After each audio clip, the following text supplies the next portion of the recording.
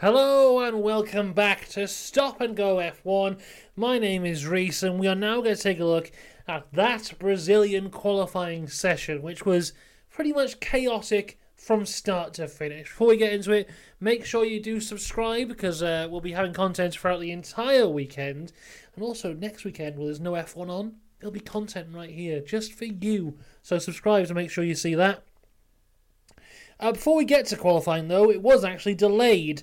This was due to a mix of sand and debris. So apparently there had been quite a bit of wind that had blown sand onto the track, but also the Porsche Super Cup had happened before qualifying, and there was a little bit of debris as well. So there was a 15-minute delay to qualifying, but that didn't really change much, to be honest. If we'd come to the end of the session, maybe if there'd been like a half an hour delay, and that huge storm would come and hit Q3, then maybe this delay would be important, but really, it's not. So, everyone sets out on their first time lapse in Q1, and it is a very, very tight field today, to the point that after the first laps, Perez, Sainz and Leclerc were all in the drop zone. Now, also something big to watch out for this weekend is there is the new rule regarding stopping in the pit lane and impeding in the pit lane. Before this, there has been some people who've been noted for it, but the rule has been so vague that they can kind of just get away with it. This weekend, though, apparently they will not get away with it, and Russell was called out for impeding Gasly in the pit lane. Now, as of right now, nothing's been said, but he is one of many who the finger was pointed at for pit lane impeding. Now, rain is threatened in Q1. Rain is threatened throughout the entire session, entire 3 sessions, I should say, but we won't see it properly until the very end. We'll get there in a little bit, though. Alonso, Sainz, Piastri and Leclerc all do much faster laps and get out of the drop zone. Perez does one as well with 6 minutes to go, but no one is safe in this session at all. Lewis Hamilton, I think he was like 7th or 8th, and he got his engineer on the radio saying, yeah, we're not safe, because yes, everyone was so close in this session. Let me just pull up the results here. So for Q1... when it decides to load. Here we go. So the difference between 17th place and P1 in Q1 was just over half a second.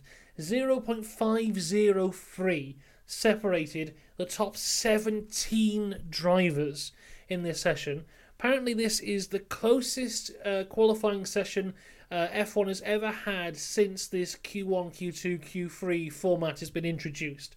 So, you can talk as much as you want about Red Bull domination this year, and don't get me wrong, there has been Red Bull domination this year, but as this season's gone on, everyone has upped their game so much. It's so close right now, and it's so great to see, and hopefully will continue into next year. But there are some people who are out of this session. Firstly, Zhou, P20, Sargent was in P19, Bottas was 18th, Ricciardo was in 17th place. He was just 0.050 off of being out of the drop zone. Yuki in 16th, 0.044 off being out of the drop zone. So, as I said, very close. Anyone could have gone in that one there. And if you look at the intervals between people, I mean, you've got, how much is there? So, between Yuki and Gasly was 0.04. Gasly and Ocon, 0.03. Ocon and Perez, 0.09. Perez and Sainz, 0.04. Sainz and Norris, 0.01.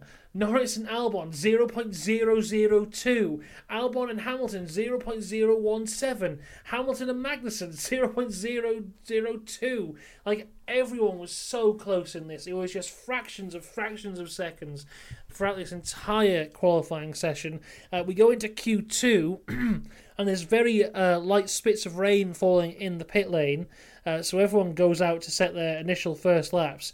And after the first laps, there are some big names in the drop zone. So it was Albon, Alonso, Leclerc, Russell, and Sainz, all in the drop zone after their first lap. Alonso goes out and does a time, shockingly, good enough for P3. Not only shockingly good enough for P3 because The Aston hasn't been that good as of late, but also he was on used tyres and he got the P3 in Q2.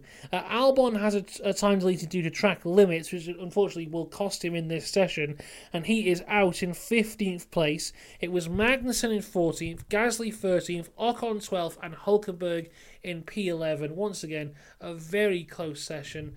Not as close as the first session, Hulkenberg out by over a tenth, but still a very tight affair here as we go into Q3. And once again, the spits of rain are falling in the pit lane, but this time they were to be heeded because the big rain was coming. And we saw all these guys queuing at the end, apart from two, which was Piastri and Perez, who for some reason delayed going out. I don't know why. It wouldn't have been their choice. That probably would have been the choice of the teams. I don't know why. Maybe they wanted a bit more free air. But with this rain coming in, it was a foolish decision. Piastri has a big slide, like the third to last corner, coming into that big arching sector 3. Huge slide across the grass. Nothing he could really do there. He doesn't set a time at all. Perez is in P9 because the rain started falling as he was going round. Then it is Sainz in P8 and Norris in P7.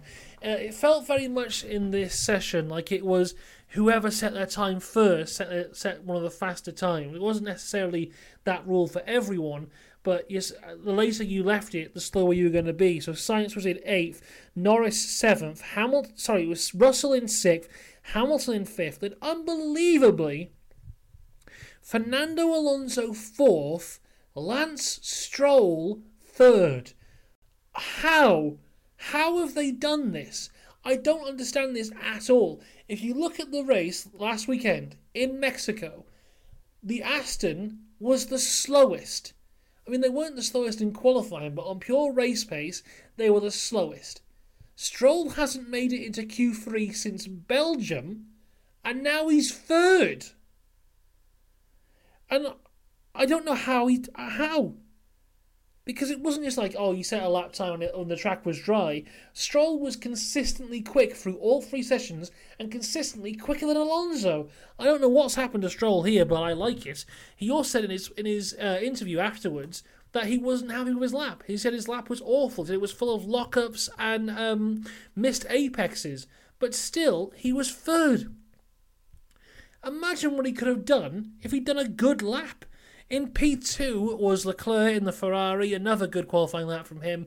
But it was Max Verstappen who was on pole position, very much benefiting from being the first one out there. If you watch the session, the Q3 session, he's overtaking people in the pit lane. He's overtaking people on his out lap. He needed to get to the front of that queue and get his lap in first. He knew how valuable that was, and it paid off for him. But the huge talking point here is, are Aston Martin actually back?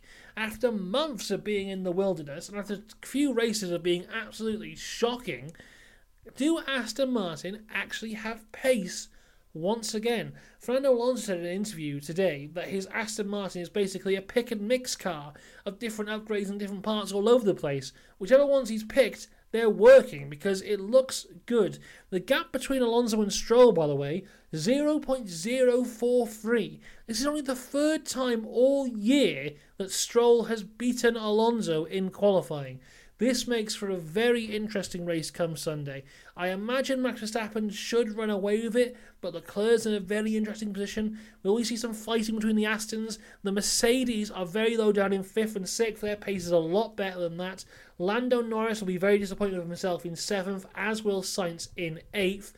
Perez in 9th is, not too out of the ordinary. Oscar Piastri in 10th will be looking to make up positions as well. So a lot to play for come Sunday, but of course, between now and then, we have 2 more sessions, the sprint shootout tomorrow and also the sprint race. We'll be here to cover both of those, so make sure you subscribe for that. In the meantime, let me know in the comments what you think of this Aston pace. Is it just they're just good at this track? Are Aston back again? What's going on? Let me know what you think. Until next time, though, have a good one. Goodbye.